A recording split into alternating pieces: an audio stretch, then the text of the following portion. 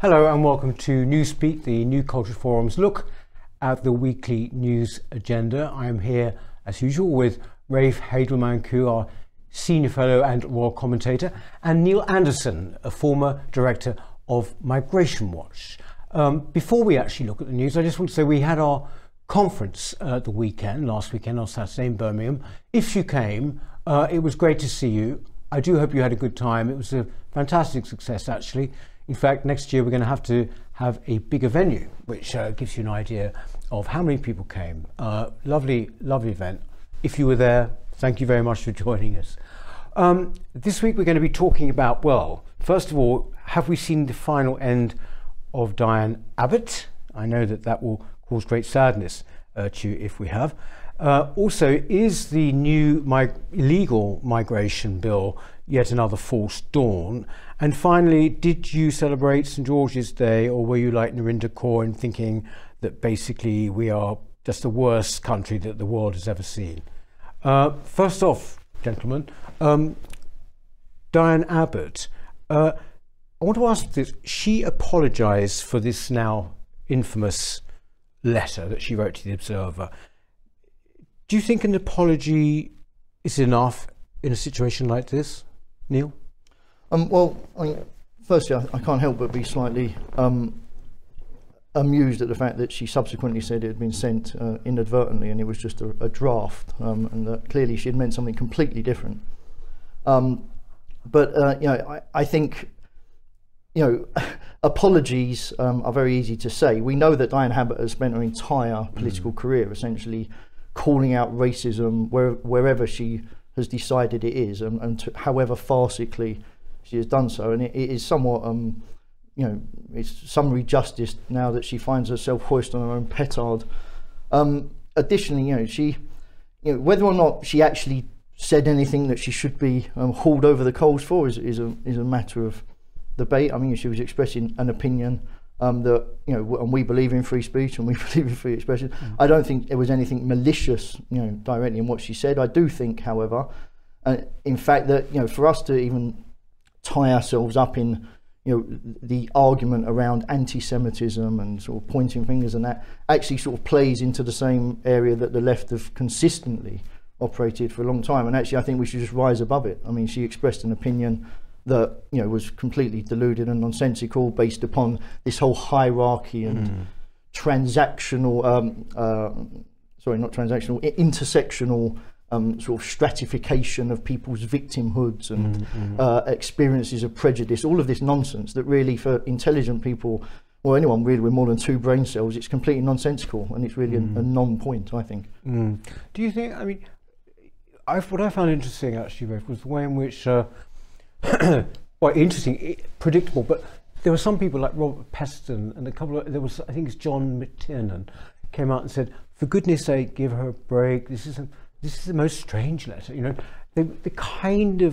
The amount of space they were giving her, compared to what would happen if it had been someone on, if you like, our side. Absolutely. I was amazed at those people who were trying to find a way out for Diane Abbot here, trying to say, oh, well, she's been a victim of racism, therefore we must be forgiving of her. It's like saying, oh, well, this person used to be abused, now he's abusing other people, so we mustn't punish them for that. Give me a break over this. If you live by the sword, you die by the sword. Diane Abbot is a notorious race grifter and race baiter. She has held the most awful accusations against people on the right, accusing them of racism for the most harmless and innocuous statements. Now, you tell me, if somebody on the right had been accused of something equally bad as this, would she be forgiving of that? No, she'd want their head on a platter. And I'm terribly sorry, but this woman has exposed her true racist element.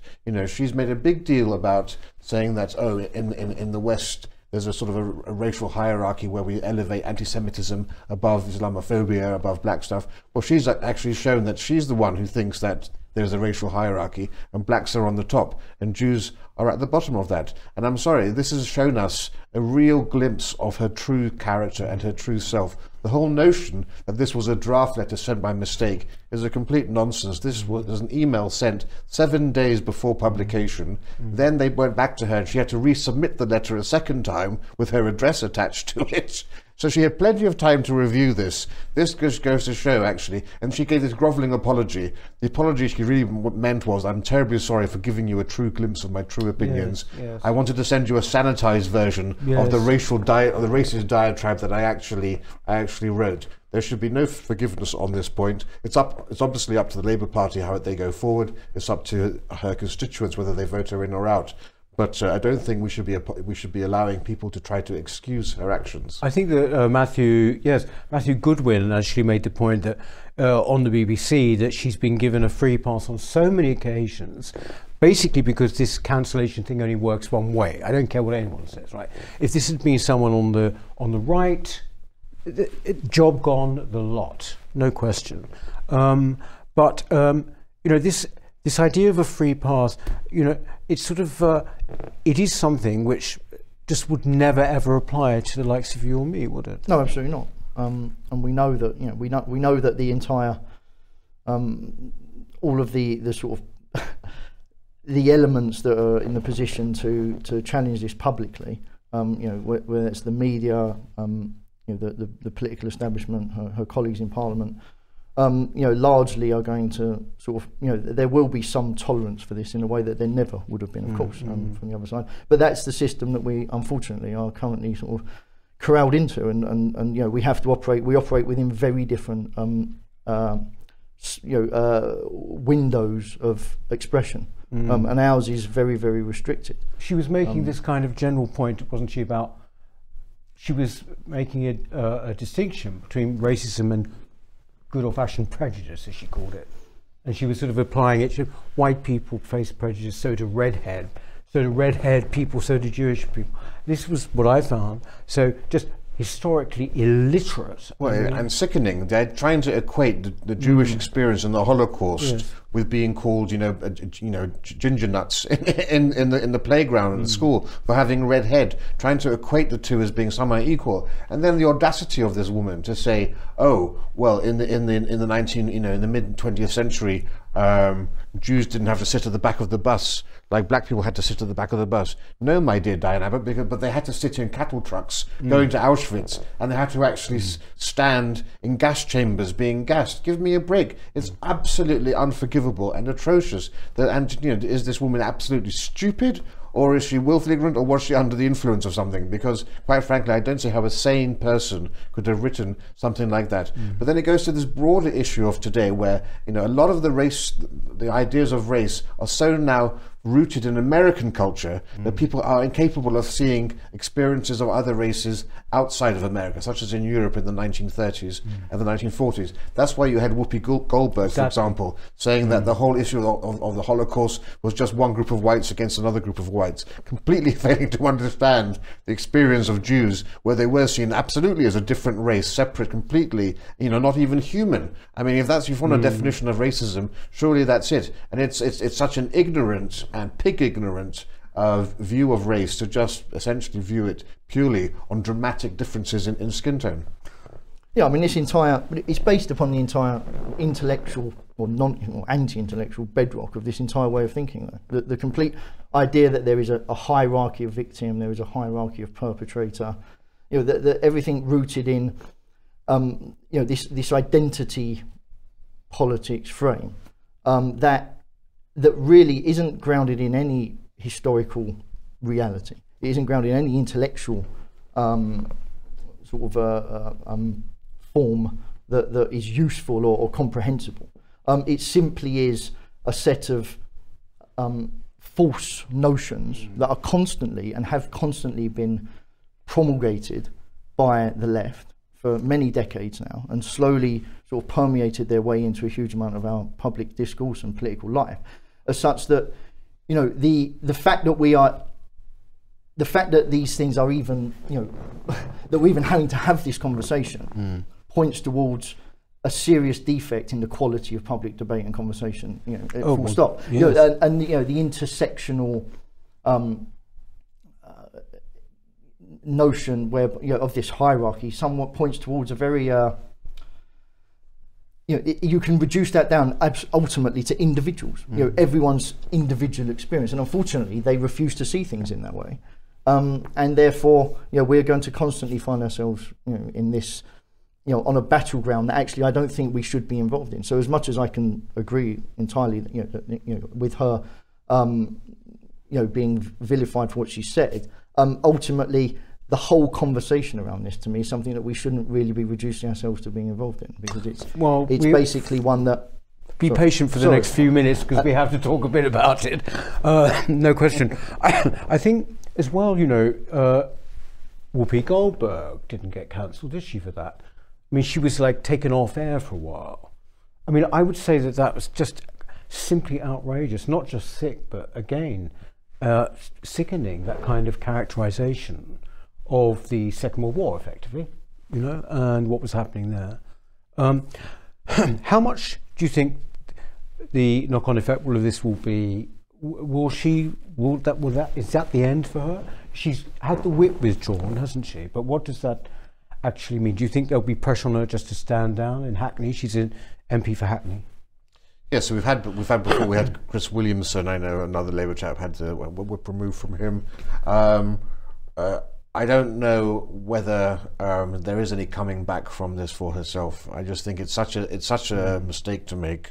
And given that you even have people like Owen Jones distancing them, when Owen Jones is distancing themselves from you, then I think I think it is game over. It's hard to see how she'll be selected. But then again, I don't know what her constituency is like. Maybe she's extremely loved by the local party members, and there'll be some battle there. But I think it's very hard to come back from this. What do you think? I mean, this seems like a bit late in the day, in a sense, because with Corbyn, we had we had those whitewash kind of inquiries into anti-Semitism in the Labour Party. One which was done by Shami Chakrabarti, wasn't it? Which was just a joke of a whitewash. I mean, it was like, there's no problem here, nothing to see here. What do you think is at the root of left-wing anti-Semitism? I mean, that's like a whole series, I know, but... it does seem to be, far more in the open than it was. Well, there's the conflation. Well, partly it's because the sense that they can, through the identity prism, that because Jewish people can be classified as white, essentially, that they are in some way a more privileged position than others. But I think the left has always had a problem with, firstly conflating Zionism and the anti-Zionist movement and anti-Semitism. They detest the fact that you have a very successful Jewish state in the Middle East that has, demonstrated that it can hold its own, outnumbered hugely by enemy states over many decades, that has, carved agriculture out of the desert, that has turned itself into one of the world's leading technology and military powers. A society that actually, is largely in its outlook, in its fundamentals, a very Western society, and the left, as we know, despise the West and everything the West represents. So, their hatred of what Israel is and represents, manifests also in a broader contempt towards Jewish people generally. Yes. And of course there is the fact that they do to some extent also recognise that anti-Semitic views are held among certain elements of our immigrant population, that they have consistently tried to and do successfully actually largely get the vote from, and they know that actually the Jewish population in the UK is about 250,000, and whereas their target for anti-Semitism actually brings far more people in on side from certain ethnic groups. Well, I mean, the Muslims. We're talking about. Well, we are, of course. Yeah. The amount of. Yes. If you're going to talk about it in crude sort of voting terms, so I mean, that might be one of their considerations. It's like sort of 3.5 or whatever it is now. I mean, Muslims, as opposed to a quarter of a million Jews. Yeah. So we've seen definitely in recent years an increase in anti-Semitism. Certainly on the back of the increased Islamic population of this country, and that has been mobilised and used despicably by the Labour Party. We've seen it in many local elections and council elections and so forth. Not just against the Jews, I should also say. You'll remember, I think at the last May elections, was it, or recently, when they were showing Rishi Sunak with Narendra Modi of India, of course being a Hindu nationalist leader, also inclined to incite Muslim passions on that same sort of thing. So that's been the most recent sort of propane gas underneath anti-Semitism. But Neil's quite right in what he's saying about the loathing of Israel, which they now equate with Nazism. The greatest slander of all is to actually say that this is the modern Nazi state, and an inability to actually appreciate the fact that you have the only liberal democracy in the region there. And the irony,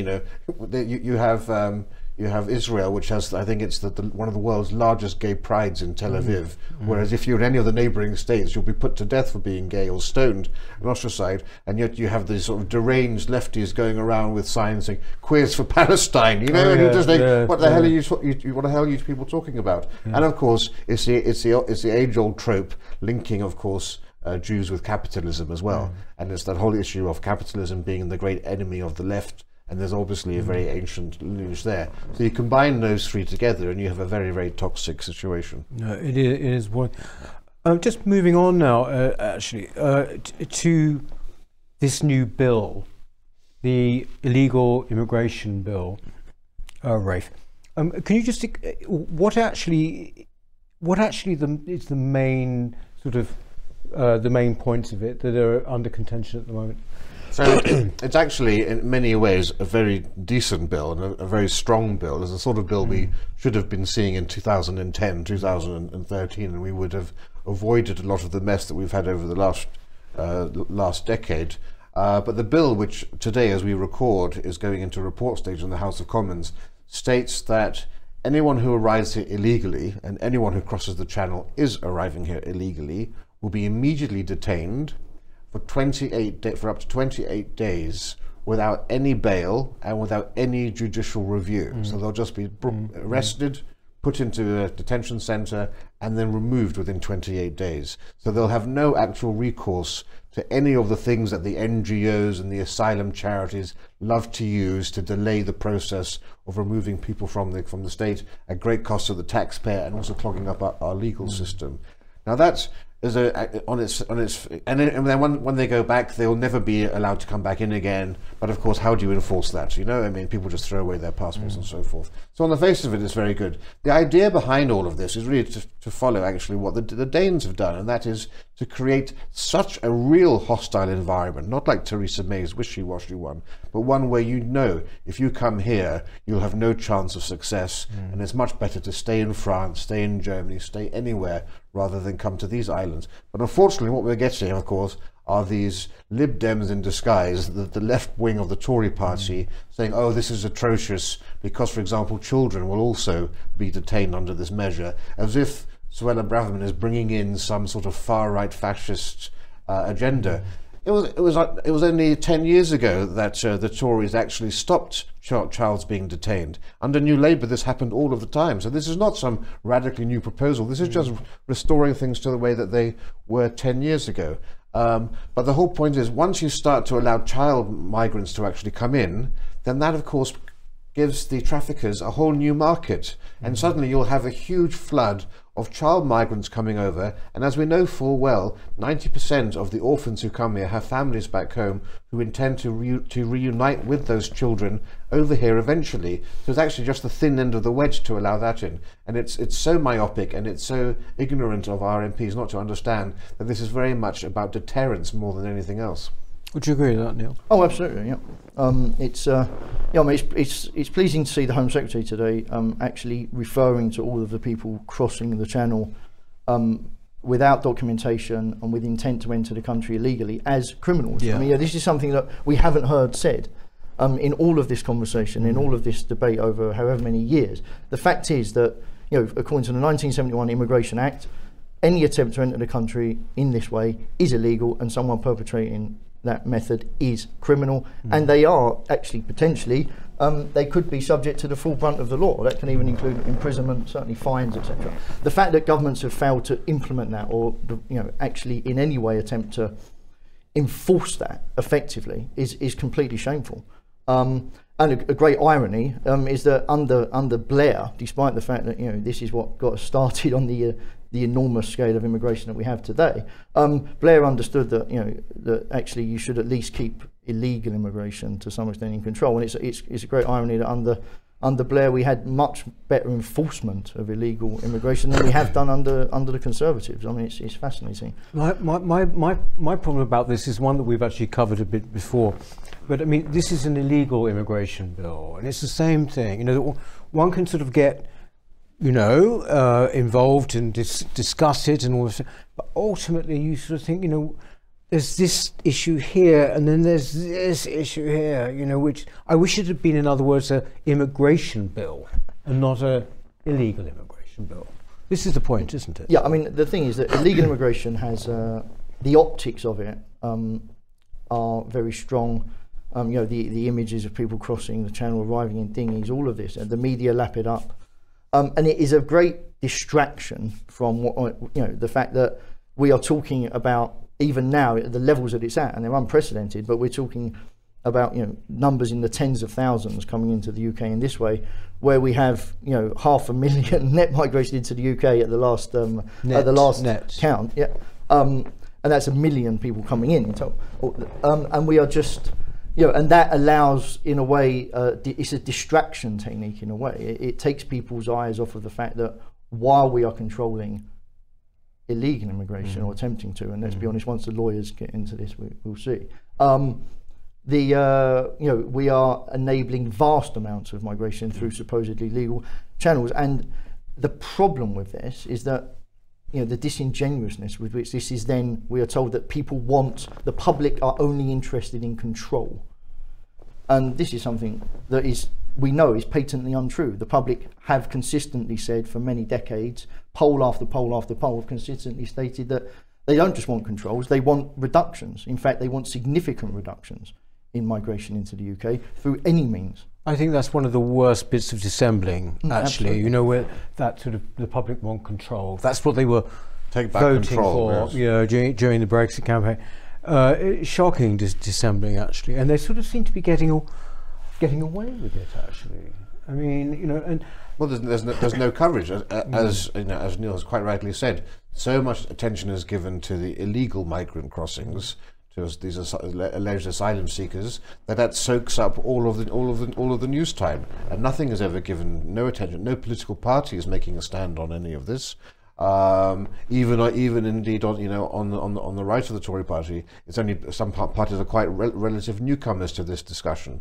And of course, it serves the Tory party's agenda very well to actually be seen to be tough on illegal immigration, because then there's a general assumption that the Tories are getting immigration under control. And of course, we it's not cynical to say how interesting the Tory party is right now, that just a few months before the general election, they're suddenly getting tough on gender identity, they're suddenly getting tough on immigration and on crime and so forth. But yeah, absolutely, you're quite right. I mean, look, less than 1% of the population of all those who've come over here by boat amount to 1% of the people who've come illegally, whereby we have 42% of the immigrants in this country today have arrived just within the last decade, and that was all under the Tory reign. I mean, Neil, you were director of Migration Watch for a number of years.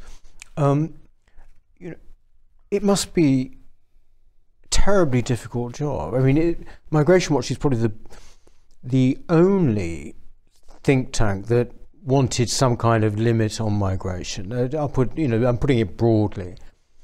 Constantly up against these other kind of NGOs and think tanks who never laid their cards on the table and said we're actually for open borders, which is what they are, isn't it? Basically. You would actually have to go on to the media and argue with these people, but Migration Watch, there was always a hostility towards, wasn't there, in certain media? Yes, I mean, the problem is, as we know, that to a large extent having these arguments is very difficult, because we're trying to bring reason, and a lot of the people arguing with are not interested in a reasoned debate. I mean, we see this across all areas of discussion. They don't like a reasoned debate because obviously they're wrong. But I mean, institutionally, there are just so many challenges to changing what has been, you know, established policy now on immigration for at least 25 years, and arguably a bit longer. You know, this isn't just about NGOs who are getting huge amounts of funding, you know, far more funding than we could, you know, than those who are opposed to the current status quo could dream of. They're getting, you know, there's a lot of money coming from central government into some of these trusts and foundations that are looking at this, all taking the view that immigration on the current scale is a good thing. Obviously, big business has huge vested interests in maintaining high levels of migration, you know, for the purposes of keeping labour cheap, and, you know, not having to invest and innovate and, you know, mechanise. You know, it's no coincidence that the UK has fewer robots per capita than, you know, Slovenia in this country, because businesses have not had any incentive to mechanise and innovate. You know, we also, you know, face obviously the bedrock of the entire immigration industry, as I will call it, is obviously the legal firms and legal NGOs that are there, that are constantly fighting every attempt to reduce or diminish, constantly pushing back on any government policy that, you know, even touches upon lowering numbers of migrants.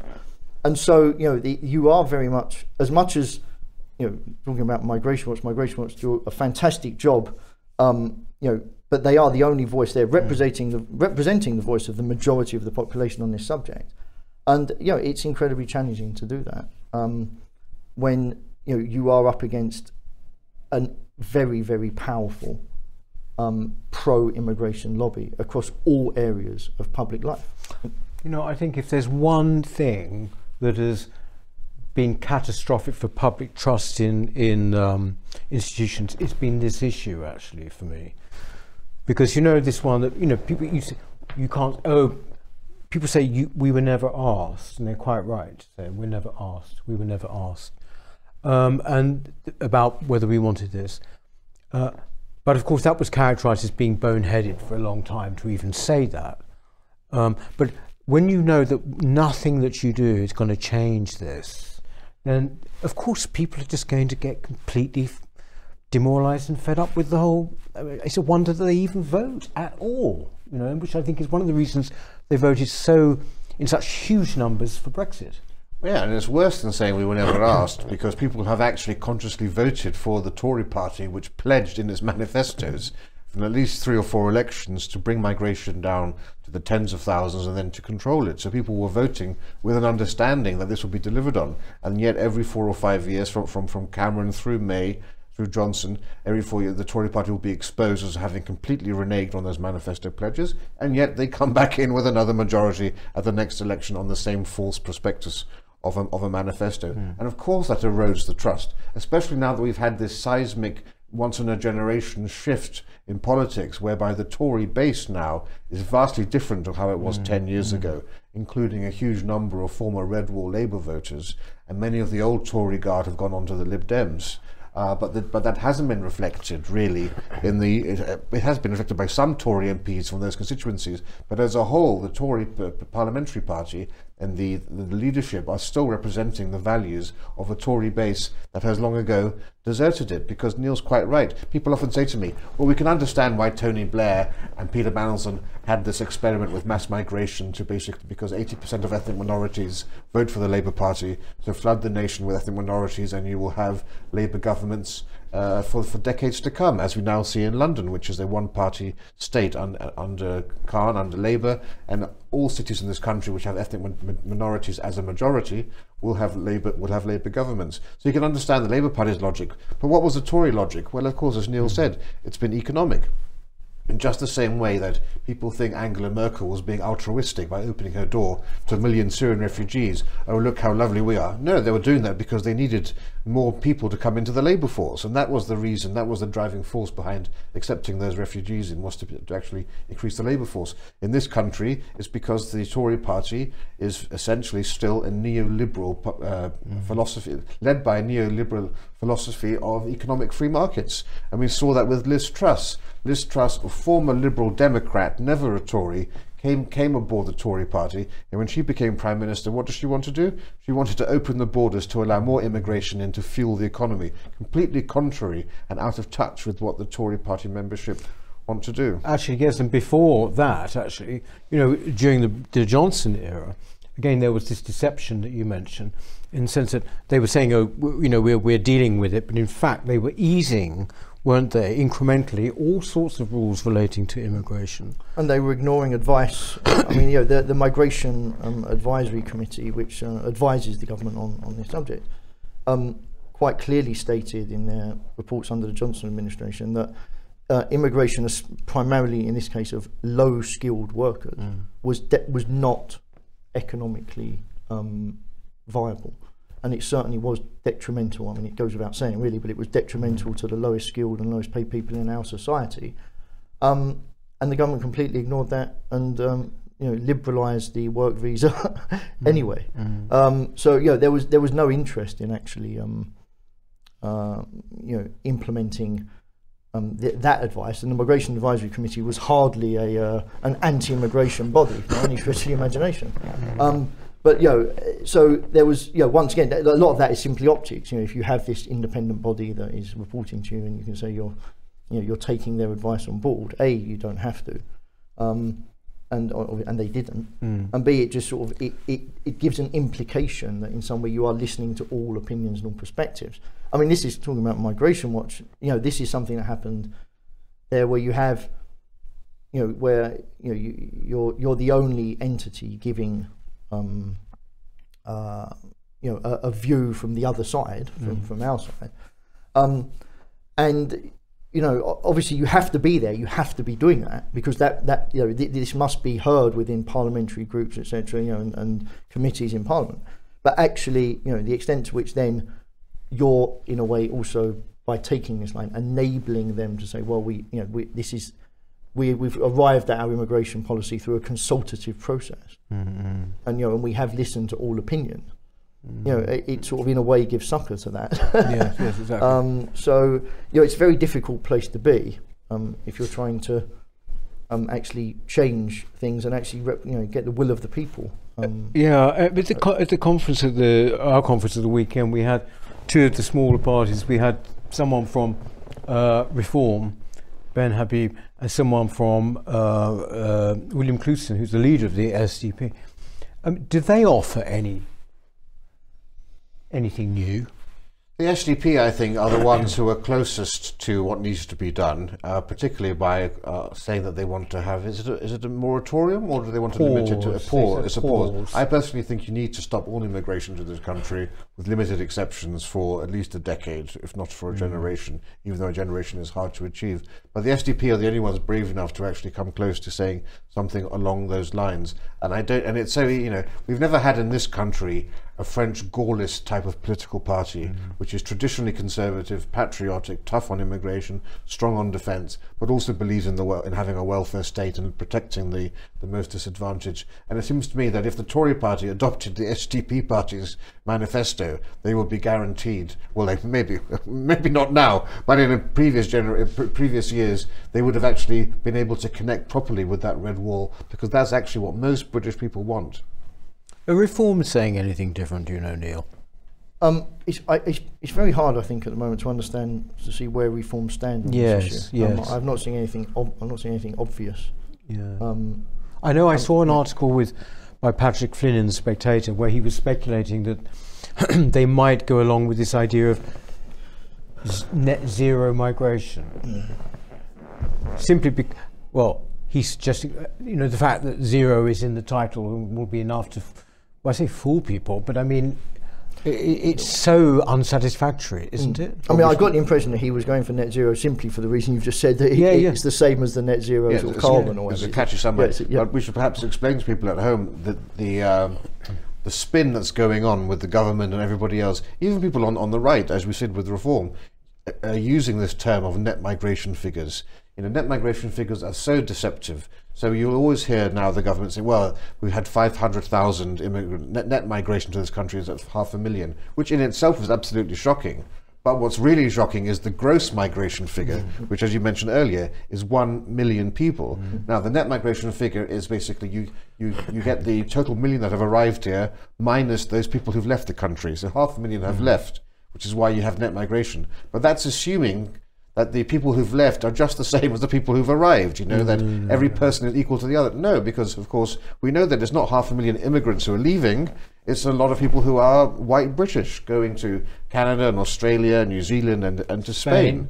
And the idea that people arriving here will be just an easy fit, culturally assimilated, just to the people who are leaving here, is a complete nonsense. So we must stop using this term net. It's gross migration. Yes, exactly. But also, it certainly just obviously meets their purposes, doesn't it? I mean, you know, to do this. And I think at one point there was even, if I remember, there was some discussion going back in UKIP days whether something like this should be the policy, but it was sort of thrown out. But it plays. It's the ultimate liberal conceit, isn't it? All, you know, that the culture doesn't matter. Yes, exactly. Individuals matter. We simply count them in and count them out, and who they are, what they represent, what they embody, what their values are, how they relate to the society they're coming into. You know, whether or not that's a deep felt attachment or whether it's simply a purely transactional thing, which in most cases it is, certainly nowadays. You know, that becomes irrelevant. But there's this kind of unholy alliance, isn't there now, really basically between free market liberals who do see them, count them in, count them out, and that's all they see them as. And you've got the kind of left multiculturalists who basically anything which in any way dilutes the sense of nationhood they'll go for. Isn't that right? And they're both working together, aren't they? Speaking of nationhood, finally, it was St. George's Day last Sunday, the 23rd, of course. But it was actually, it passed by, I think we had a nice message from Sadiq Khan, the mayor, didn't we? About St. George's Day. There's this usual thing, at least on Twitter, isn't it, where basically it's like with absolute, you know, predictability, out they all come saying, do you know that actually St. George wasn't really English? Do you know, blah, blah. Of course, you could turn around, could you not, and sort of say, well, actually, doesn't that show how incredibly multicultural we are? You know, that we have a saint who wasn't English or whatever. But did you celebrate? How did you celebrate? Yes, well, I always mark every year. When I can, I go to Leadenhall Market in London, which usually has flags and so forth decked out. But I went to see a friend who had a St. George's cake, and we cut that, had a glass of champagne and a little celebration there. But it was subdued. But I mean, there's no other way to really celebrate now, apart from making your own events, because there's nothing being done on any national level. Yes, it is still the case. It should be a public holiday, shouldn't it? I think there's a strong argument for that. I mean, I've always lent towards a Trafalgar Day public holiday rather than St. George's Day. But I can see why people might want to see an English national holiday. But I mean, on the other hand, you know, I think the relationship between England and the rest of the Union has always been very complex. And as much as I think one of the problems with the idea of St. George's Day being something to be celebrated, and I have no problem with that obviously myself, but it's simply that, you know, historically it's never been a grandiose event. It's never been something that we have, you know, it would almost be a confected, you know, thing for most people to sort of have this as, you know, a day celebrate, because Englishness has always been, you know, like Britishness to some extent, or they are slightly different, but has always been something that we don't really have ever felt we need to define. Well, no, but that's the crucial thing, though, Neil, is it not? We do have to define increasingly, it. I think, we might find ourselves having to define it, but only vis-a-vis.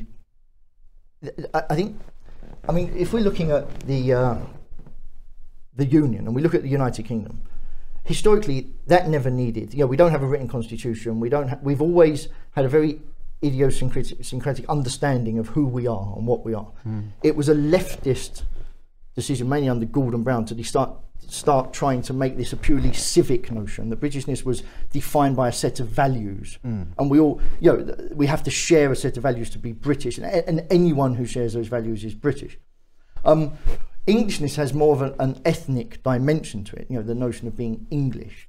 But the cultural associations of Englishness, whether that's cricket on the green, or tea, maiden aunts going through the mist on their bikes. Yes. All of this, really, these are things that some people will consider to be representative of Englishness, some will not, in the same way that there are notions of Britishness that some would associate themselves with and some not. Historically, I think the great tragedy for us, both as English and British people, is that we have to define and assert these things now, that we are expected to say what these things are, rather than simply the historical sense that we were all, we are largely, at least historically and culturally, homogenous society. Doesn't have to do that.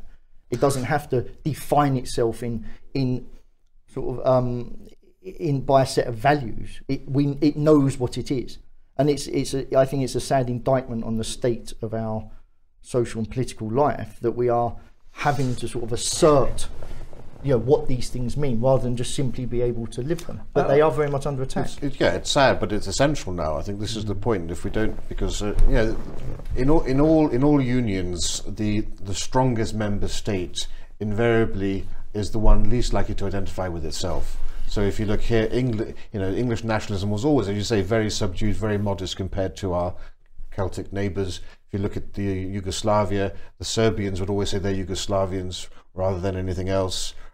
If you go to Canada, Ontarians would always say that they're from Canada, whereas everyone else would say they're from British Columbia or wherever. The English would say that they're British first, whereas the Scots would say, well, we're Scottish and we're Irish. But of course, what the English have found, of course, is that over the recent decades, the Scots and the Welsh have been able to throw their toys out of the pram and get huge concessions from Westminster, not only through devolution, which has given them huge powers, but also you have Scottish MPs voting on English-only legislation. You've got you got transfers of payments to Scotland, which are far in excess of, in terms of NHS per person spending is higher than here. And so the English sort of feel naturally resentful. They don't even have their own English Parliament. And they see everyone else benefiting from this scheme, and it particularly sticks in the craw when all of the great values and things and traditions of Britain are actually English. Really, it's the common law, parliamentary democracy, the mother of parliaments, the English language, sports. There's so much of Britain is actually English, and I think there's a real need for England to reclaim those as their own. And particularly when you have immigration the way that it is, and this sneering condescension of the elites towards English patriotism, I think it's quite understandable why English people need to take a stand. And you're really seeing that. If you look at football matches 30 years ago, the Union Jacks have all gone. It's now the flag of England, for example. St George, I used to subscribe to This England magazine when I was a teenager. Oh, good. No. And I remember charting the sale of St George's Day cards was going exponentially over a 20-year period. So there is this resurgent pride in England, and I think it's quite right, and it's quite necessary. I think so. It's also a desire to hang on to something. I think, actually, I mean, that football thing is very true. If you look at 1966, all Union Jacks, right? If you look at any Euro contest now, it is just England flags. That's a big change. I saw it in my parents. They always, without thinking, British, we're British, Britain, blah, blah, blah. And then, towards the end of their lives, they started calling themselves English. I always make sure to call myself English now because I am English, And I also think it's sort of, if anyone can be British, then almost nobody's British. That's the problem. So, this English resurgence is an attempt, actually, I think, to actually hold on to something. I think that's true, though. I think it's drawn from it's a response to a more assertive Celtic nationalism rather than any other factor. To be honest, I think particularly where we've seen since devolution, of course, and particularly with the Scots and the Scots nationalists being so successful and very quite obviously quite blatantly anti-English. It's almost a sort of acceptable form of racism in Scotland amongst some people. And I think that we've seen this need to sort of recapture Englishness in the face of that, rather than any internal dynamics between the notion of Britishness and Englishness. I'm not sure about that, actually. I think they've always been. These others have been defined against Englishness. The Scots were defined against the oppressor, England, and also the other thing as well. They were those nationalisms, Scottish and Welsh, were always considered acceptable because they were broadly seen as left-wing, broadly seen as anti-establishment. Anything. Although the SNP were originally closer to the Nazis than anything else, I would say. Yeah, they keep rather quiet about that. But I think the broader point is, you know, like Cameron said, we don't do flags, David Cameron. Well, I'm sorry, but you know, he's born of possibly an old-fashioned Tory romantic idea that essentially we didn't have to and everything. Well, we do have to now. It's as simple as that, I'd say, you know. Yeah, I mean, the thing is, it is concerning when because Britishness has been so devalued and so impugned in many ways, that obviously that gives succor to the nationalist movements in other countries. You know, I'm a staunch unionist, and you know, I firmly believe that actually, you know, to some extent, England has to tolerate a slight imbalance within the union. You know, we are still the principal element within the union by far. Ultimately, for the most part, let's be honest, the way England votes is how the union is governed. I think there has to be a slight degree of tolerance, unless we have a complete reorganisation of our constitution and create some sort of federal system. I don't see any alternative. So, as much as I don't have a problem, of course, with, you know, English, you know, assertions of Englishness and St George's Day, etc. I just see it slightly as more of a we need to recapture Britishness rather than assert Englishness. I agree, and I for many years have also supported the idea of a Trafalgar Day or a Battle of Britain Day, September the 15th, to celebrate. But there's also the idea of the lack of balance here, where English people are the only ones within the union who feel that they can't celebrate their national identity, and it's the unfairness about that. You know, if you go to Edinburgh and you walk around the Scottish Parliament, you will see the St Andrew's Cross everywhere. Now, I remember when we left the European Union, there were 3 flagpoles outside City Hall, and the EU flag came down. And I wrote to the mayor at the time, and I said, "Look, London is actually the capital of England, you know."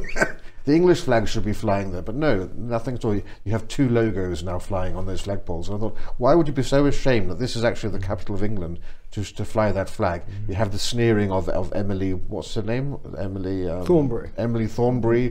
We had this shrieking banshee on GMB Narinda recently, saying how that the English have nothing to celebrate for. It's this idea that the English are uniquely are not allowed to celebrate who they are or to take pride in who they are, when actually it was England that made the modern world. England has more pride and more reason to be proud than any other nation for creating the very foundations of the society in which we live today, globally, from capitalism and democracy to the Industrial Revolution, to the spread of the rule of law and so forth. England's contribution has been unique, and yet we can't celebrate it.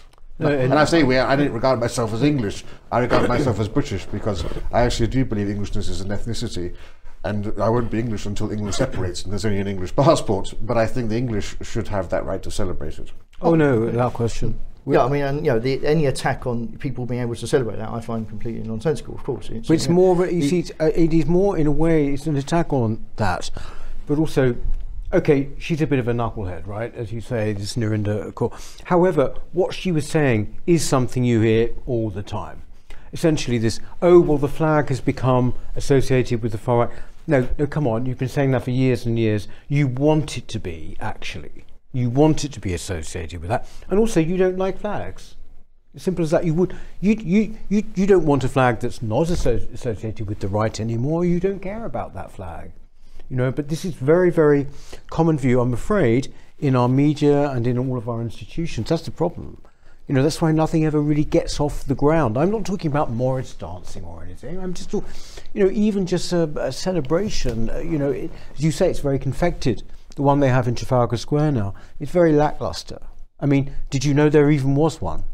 They have one now in Trafalgar Square, but you know, it's very, very lackluster. You know? Yeah, I mean, the problem with St George's Day is actually there's not much to do, right? What, you get someone on a horse, you have Morris dance. It's very difficult to actually try to design something that's really engaging, and that's actually where I think real thought needs to be done in to actually try to create something that is memorable. Have, you know, there are no fireworks, for example, that sort of thing that would sort of make anything. But you know, this idea that the English flag is racist, you know, for me, it's the quintessential image of England as a pastoral landscape with an ancient parish church with a cross of St George flying from it, and I think that's so quintessentially English. Look, in the 70s, the Union flag went through the same issue with the National Front. Then in the 80s, you began to see our chaps, Daley Thompson and others, flying the flag at the Olympics. The English flag, in some people's minds, is being denigrated by its associations, but for most people in this country, it's a beautiful flag which symbolises their pride in their country. I mean, you know, what astounded me with Narinder Kaur's comments, I think they were equally confected to a lot of them, but it was the completely. Sorry to interrupt. We should say what she said, because some of our viewers won't know. Oh yes, no. She said that there was nothing to celebrate. We oppressed half the world. I think it's also the way in which she said it. Actually, incredibly aggressive. In the way that we've come to expect from people, you know, like that. But also completely anti-historical. There is no historical context for those claims. You know, we can discuss, you know, the merits or, you know, lack of merit of various elements of imperialism, etc. You know, and we can have those debates, you know, forever. The fact is that she had no interest in engaging in those debates, or it was simply saying that we must scratch this. The complete failure to understand the historical connotations of the flag of St George. Yeah. Oh, she's pig ignorant. Completely pig ignorant, and spouting these inanities. You know, is simply it's that leftist agenda once again, that you have to destroy, denigrate, or completely ignore history in order to resurrect this grand utopia that they think will replace it. And it's exactly the same, you know, conceit and naivety and, you know, vacuity that we expect. But, you know, it is unfortunately a very common, you know, sort of view among, you know, those in broadcasting, as we know, and unfortunately those in other areas of you know, public life. Absolutely. But you know, we know that it doesn't reflect. You know, Joe blogs on the street. Oh no, absolutely, and it never will. The interesting thing is, if you look back to, how many times is Orwell pressed into action these days? I mean, but that shows what a great writer. But he said, there's always in Britain, amongst the intelligentsia, been something, as he put it, considered something shameful about English things, whether it's suet pudding or whether it is the common law. All of the tastes of the intelligentsia are defined by not being English. That stays right. That goes right through to the Bloomsbury group. You know, same thing. A kind of absolute contempt for these people. You know, going out and celebrating Edward VII's coronation, for example. You know, Virginia Woolf talks about these ghastly crowds. You know, any national celebration of it all. Well, just remember Cecil Rhodes, you know, I think it was Cecil Rhodes who said, remember that you're an Englishman and therefore have won first prize of the lottery of life. Yeah. Speaking of which, that raises a good point. You know, we said, Rafe was saying there, what is there we can do to make something into a celebration? Any suggestions, if you've got, please put them in the comments, won't you? I mean, you know, what we could possibly do as a nation to celebrate, you know, give it a focus, if you like. On that note, thank you very much, Rafe. Thanks very much, Neil, for that. That's it for Newspeak this week. We shall see you next time. Bye-bye. Hello. If you're enjoying the New Culture Forum channel and you believe in our mission, may I invite you to join our membership scheme at the link below or on our website, newcultureforum.org.uk. Our work is more important now than ever, and we have great plans ahead for the future, but we can't do it without your support. From as little as £3 per month, you can help ensure that we continue on our mission.